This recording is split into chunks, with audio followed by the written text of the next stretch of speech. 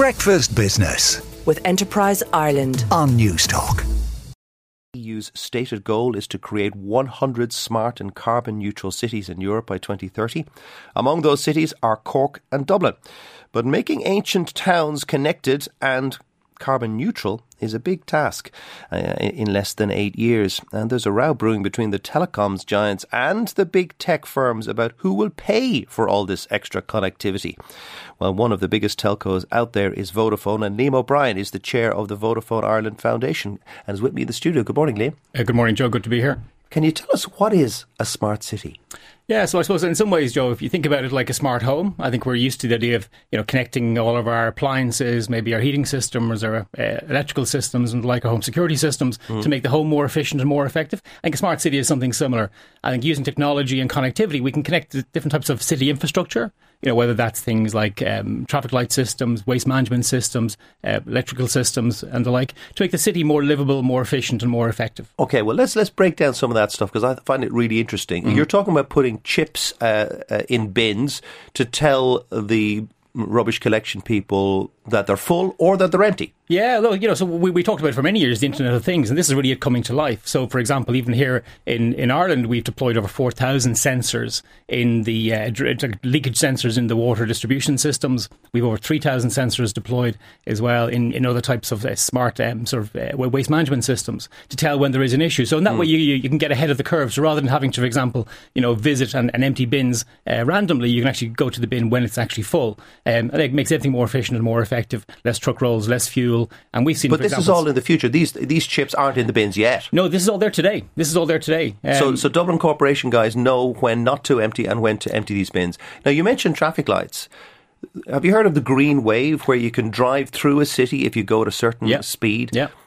Irish traffic jams are nuts because there's too many traffic lights and they're not talking to each other. Well, I think that's one example, and we have definitely seen deployments in certain cities, in Seville in Spain, for example. And in Dusseldorf in Germany, 30 years ago, you could go from the south side of the city to the north side of the city without touching the brake. Yeah, no, but in some ways, those systems weren't as intelligent. It was just, as you said, based on a particular speed of sort of movement through the cities. There's actually solutions now which can actually tell based on population movements within a city, based on traffic movements within the city itself, actually to automate in real time the traffic light solutions to actually optimise to the real life conditions on the road as well. So the solutions are getting smarter and the technology is there today to do that. But it may be there, but Dublin and Cork do not have it.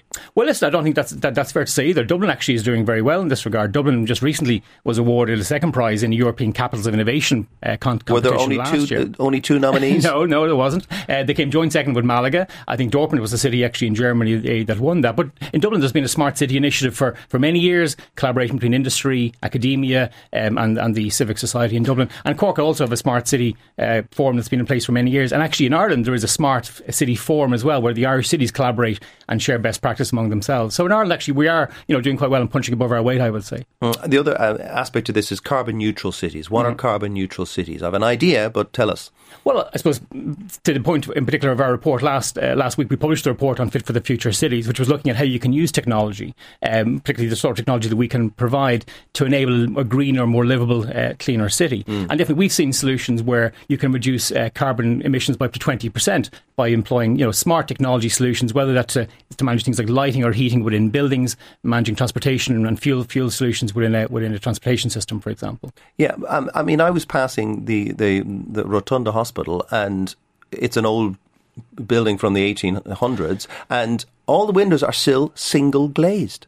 Yeah, listen, there's definitely challenges in older cities like Dublin, in older Georgian cities, and by definition we want to protect the beauty of these cities as well, but it does produce extra challenges of getting access to infrastructure in the city, access to what we would call street infrastructure, to make sure you can deploy the technology in a way that's also sympathetic to the sort of aesthetics of the city as well. So listen, it isn't just us involved in this, there's a whole ecosystem involved to collaborate on this, and actually that's one of the challenges that comes out in the report, is that to make this really effective, it does require all stakeholders to work together and collaborate on this to make it effective and make it efficient. Now, when a lot of small companies hear our discussion about all this technology and all that, they kind of gulp because say, we're going to have to end up paying for this. We're going to have to change a lot of things. It's going to cost us a lot of money.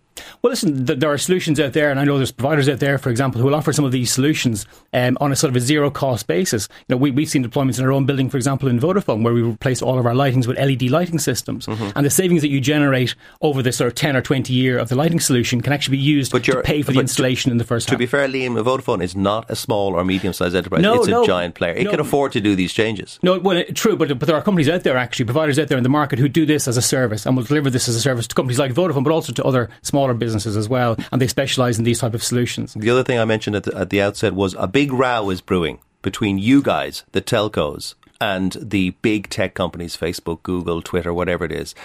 You guys want the big tech companies, FANGs if they're called, to pay for some of this investment because a lot of the traffic that you carry is from them. Well, listen, I'm not sure I'd call it a row necessarily, Joe. I think that's what the FT calls it. I think we obviously collaborate and we're partners in many ways. But I've been in this business for 30 years, and when I started in this sector, all we did was phone calls and texts, right? Mm-hmm. And in the last 10, 20 years in particular, there's been a fundamental transformation in the value chain in this sector. I don't think any of us would have anticipated actually the sort of extent to which telecommunications underpins all aspects of society. Yeah. Communications, education, transportation, things like we just talked about in smart cities. And in that last 10 or 12 years, we've seen a 7,500% growth in traffic on our networks. Right. And at the same time, mainly to do with European regulatory and policy frameworks, we've seen actually a net decline in pricing. So there's definitely an imbalance out there in the ecosystem. I think that's what we're saying. And it isn't just me saying this, actually. The European Commission have recognised this as well and actually are planning to have a consultation on this next year. So there's definitely an imbalance that needs to be addressed. And I'm not sure what the solution is. And I wouldn't say it's a row necessarily. I think there is a solution. And I think Europe needs to find a solution to this if we want to remain effective, competitive and innovative into the future. Now, there'll be quite a few people out there with tiny Stradivariuses when a giant company such as Vodafone, but all the other ones, worried about the big tech companies should pay for all these things. You guys made a lot of money in the 1990s, a lot of money in the 2000s, maybe a bit less now, but you still should have stored up some of that cash. Well, listen, we make long-term investments. It's right. We've been in Ireland for over 21 years. We plan to be here for the next 21 years. And the investments we make are not giving a return in 1 or 2 or 3 years. Our payback periods are typically 5 to 10 years or more. So it's a very capital-intensive industry. And actually in Europe currently, we're collectively probably investing about 40 billion a year to keep pace with the traffic growth that's happening on the networks. But the reality is the cost of capital, or the return on capital, to get technical, is actually below the cost of capital. So as a sector in Europe, we're not making a return. Say that again, the cost of capital? The return on capital in the sector in Europe is below the cost of capital. Okay. So effectively the sector in Europe isn't making a return on investments. Now, as you rightly point out, the sector is here for the long term, and we do expect and hope that those returns will come back into the future. And part of that is actually to have these sort of conversations with the big tech players to make sure that there is a fair contribution made from them to the investments in the sector as well. Well, I can hear them squealing already at the idea of it being a type of tax on their business, but that's another discussion that we'll have. Liam, thank you very much for coming in. There's Liam O'Brien, the chair of the Vodafone Ireland Foundation. Breakfast Business with Enterprise Ireland on Newstalk.